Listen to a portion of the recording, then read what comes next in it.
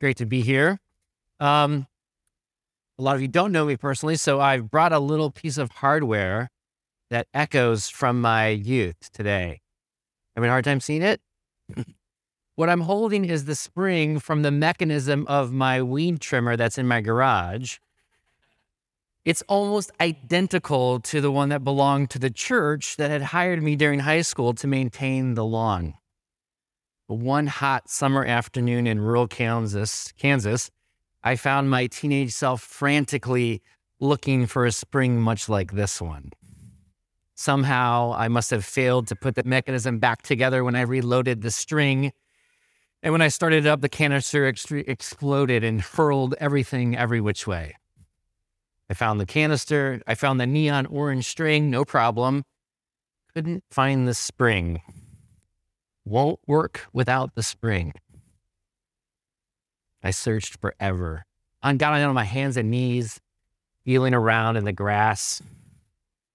And as I went longer and longer without finding, my stress, my anxiety welled up. I imagined having to purchase a new piece of equipment for the church, which would have used up all of my summer earnings. Likely wouldn't even cover the cost, and I knew my family couldn't afford it either. Finally, to the point of despair, I did what no teenager hopes to do, and asked Dad for help. It felt somewhat like a confession. I remember feeling embarrassed, kind of like, I don't really know how to operate machinery. I knew I'd screwed up. It was going to be a costly mistake. Felt like a failure. But my father, in his usual loving manner, set aside his work and agreed to come help me look for the elusive sliver of coiled metal. I'm sure we didn't look as long as it felt in that hot summer sun, but eventually defeat set in. It was time to call it. My shoulders sagged. My heart squeezed tight. Next thing that happened, I have never and will never forget. My father gently said, "Son, why don't we pray and ask God to help us, to show us where this spring is?" It was an invitation. It was a path. It was an approach I had not yet considered as a solution to the mini crisis that my teenage heart was experiencing. I also remember feeling the awkwardness in my heart. Would we pray out here where everyone can see us, out in the open? There goes Dad being spiritual again, as pastors tend to do, about everything. This isn't a spiritual thing, is it? I mean, how does praying replace a spring? At that time in my life, my faith in God was young enough that I didn't even truly consider inviting God into that situation. I was going to give it my best effort to solve this problem, and when that failed, I went to my dad for help. I didn't really believe God was concerned or God would hear prayer, or if he heard the prayer, would God answer a prayer? Have you ever found yourself in a similar place that I was? You said these things to yourself? God doesn't want to answer this prayer. It's too small, or it's too big. This isn't a spiritual situation. I just need to solve it, find someone who can. Or the Lord helps those who help themselves. In our passage today, we have a story of a young king, it's about 20 when he takes the throne, named Ahaz, who was faced with a challenging situation. If you heard Deacon Susan's sermon 2 weeks ago, you know that King Ahaz had the same struggle we have when we're under pressure. Will we stand firm in our faith? Will we stand firm and respond in faith? If the Lord had a gift that he wanted to give Ahaz, and all of us who struggle to turn God in our stress, it's that same gift available to us, the gift of faith. So let's unwrap this gift together as we open Isaiah 7. Would you pray with me real quick? Heavenly Father, thank you for today. We thank you for your word. And I just ask, Lord, that there would be a gift here for each person, that you would speak to our heart, speak to our mind, and build our faith. In Jesus' name. Okay, before we go any further, I want to real quickly summarize some of the verses of chapter 7 that precede the portion that you have in your bulletin, which will help add some helpful context. So here we go. Verse 1, the king of Israel, he's marched up to fight against Jerusalem or Judah, which is the kingdom where Ahaz sits on the throne. And that's the house of David. And they're not being successful.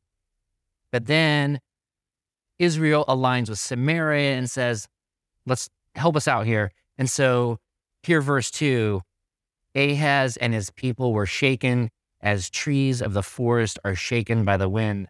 And the Lord said to Isaiah, go out, you and your son, meet Ahaz. Say to him, verse 4 here, be careful, keep calm, and don't be afraid. Do not lose heart because of these two smoldering stubs of firewood, because of the fierce anger of Reza and Arman, the son of Ramallah. Skipping to 6. Let us invade Judah. Let us tear it apart and divide it among ourselves and make your son the king over it. Yeah, this is what the sovereign Lord says. It will not take place. It will not happen. Skip down to 7. If you do not stand firm, speaking to Ahaz, in your faith, you will not stand at all. So in the conversation we're looking at today, picking up in verse 10, King Ahaz finds himself very embattled. Not one, but two neighboring kingdoms are waging violence on Judah and threatening Ahaz's kingship. The nation is under attack. He is outnumbered. He is overmatched. It's a dire situation. Ahaz and his people have lost confidence. Verse 2, the heart of Ahaz and the heart of his people shook the trees of the forest. Not only is he afraid for his own life and welfare, he's very much aware of the implications of the line of David being removed from the throne. Ahaz is not immune to that extra layer of pressure and humiliation that comes with the current state he's in. It's not easy being the leader when things aren't going well. King Ahaz is feeling vulnerable, terrified, trapped, and in his frantic, fear-driven efforts to maintain power, he aligns himself with a pagan king. And that pagan king would have expected Ahaz to see him and to relate to him as a divine entity. Ahaz will have to defile himself and devalue himself if he wants the king of Assyria to save him from these two smaller kings. Ahaz never sought the Lord's help. He didn't consult with God, didn't consult with the scriptures concerning his needs or challenge. Yet despite that, here in this conversation, we see God very intentionally initiating, seeking out Ahaz amidst Ahaz's crisis. Isn't that encouraging? Look at the exchange between Ahaz and Isaiah, who's speaking for the Lord. Verse 10 in your program. Again, the Lord spoke to Ahaz. Ask a sign of the Lord your God. Let it be as deep as Sheol or as high as heaven. But Ahaz said, I will not ask. I will not put the Lord to the test. Here, God is initiating. He's offering Ahaz a sort of blank cosmic check. Ask for any demonstration, Ahaz, any demonstration of supernatural power, whether it be from the depths or the heights. Just ask, what will it take to convince you that you can trust me? You can have confidence in me. Remember Gideon? Gideon asked that God would make a fleece that he laid on the ground, make it wet and the ground be dry.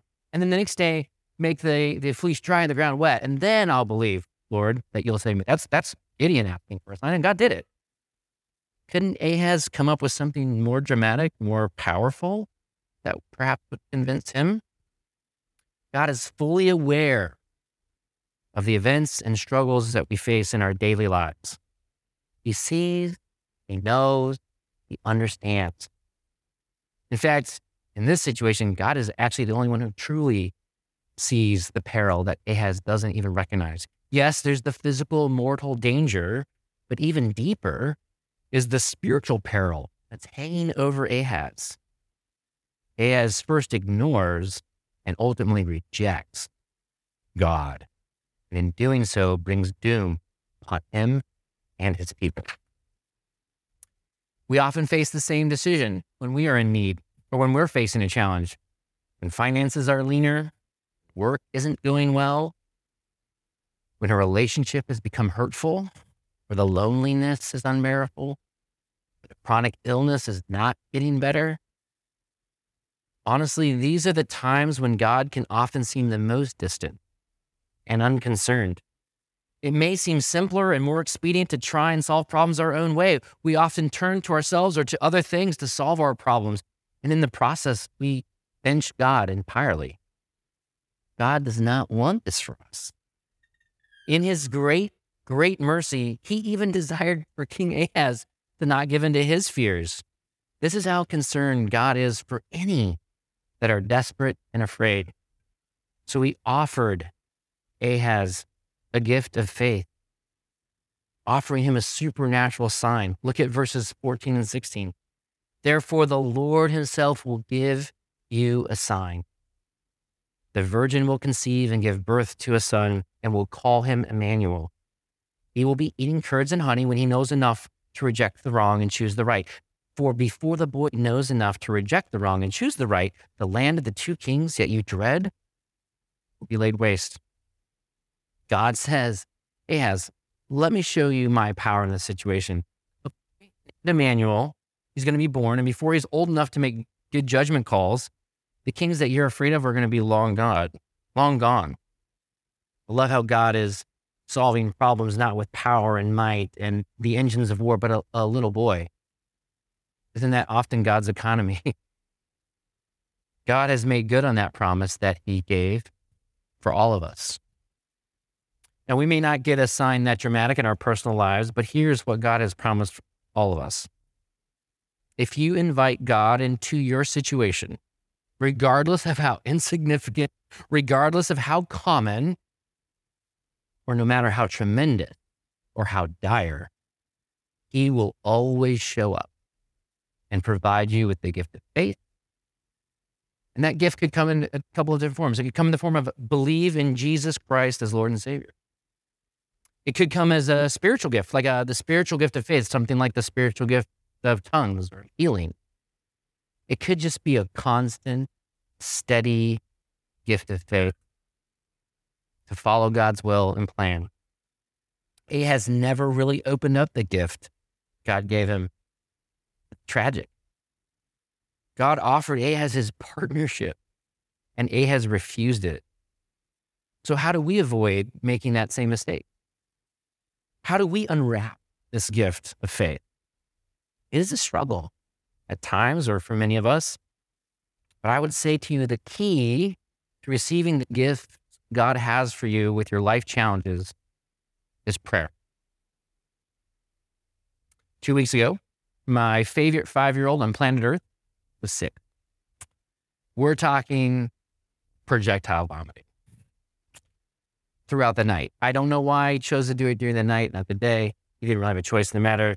So he's sleeping with mom and dad, right? We've got 4 kids. Someone usually is. Sheets and blankets getting changed in the middle of the night twice sometimes, towels, and not just one. Then getting a little bit better and then relapsing. And when finally, after a middle of the night shower, rinse off, wrap back up in warm, dry PJs, this 5-year-old meekly, but definitively says to his mother and me, "Will you pray for me?" My heart melted. As a father, I took zero joy in his suffering. I felt confident that he would weather his viral gastroenteritis. But my heart was breaking for him. He was really miserable. But I thank God for his point of desperation that brought him to that place where he said, I need to invite God into the situation. Will you help me? There is no sure way of gaining access to God's help than a simple and honest request. Sometimes it takes these crises, these moments of desperation to jumpstart that conversation with God. God is longing to have, and we don't need to come to God with some noble fashion, counting on our consistency or prior efforts. Just come desperate. God welcomes it. By contrast, Ahaz literally asked the king of Assyria to save him. This takes place in 2 Kings. You don't have to turn there. I'm going to read it. So 2 Kings is the detailed narrative of Ahaz. Isaiah's operating during that narrative. So 2 Kings chapter 16. So Ahaz sent messengers to Tilgath-Pilzer, king of Assyria, saying, I am your servant and your son. Come up and rescue me from the hand of the king of Syria, from the hand of the king of Israel, who are attacking me. And Ahaz took silver and gold that was found in the house of the Lord and the treasures of the king's house, and he sent it as a present to the king of Assyria. God, in his grace, came to Ahaz to rescue him and the people of God. God was saying, Ahaz, you're my son. I have much greater power than the king of Assyria, and I care about you in a way he never will. Stop begging him and start asking me for what you need. But what do I pray? What do I ask for, you say? It really begins with one word: help.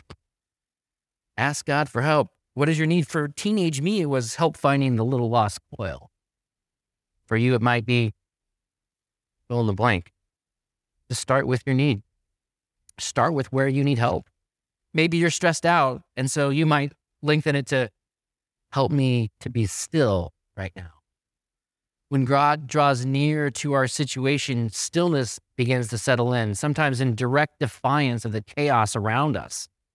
This is a sure sign of the presence of the Lord. Note, this is the first thing that God speaks to King Ahaz here in chapter 7. A few verses before your program passage here is verse 4. Be careful, quiet. Do not fear. Do not let your heart be faint at their fierce anger. He's saying, don't escalate. Step back. Hush. Psalm 46, maybe verse 10 is a little bit more famous. Be still and know that I am God. And for those of us that are struggling with doubt, who act from unbelief, we can always simply pray, help my unbelief. Like Ahaz, our crises and stress reveal our unbelief often. Our unbelief that God can actually help us. Good news, he can help with that too. Simply admit it and give your unbelief to God. This is a burden God will happily take from you. It's almost like a trading up. God will exchange your unbelief and give you more faith. Lord, I believe, help my unbelief. Simple, profound, and effective. The greatest gift the Lord can give us in moments of stress, fear, crisis, is the Immanuel gift. Immanuel Jesus, a trusted friend of mine said that for the first time. I never heard anyone say that. Immanuel Jesus. I love that. Therefore, the Lord himself, verse 14, will give you a sign. Behold, the virgin shall conceive and bear a son and shall call his name Immanuel. Fast forward from Isaiah to Matthew, which is the gospel today.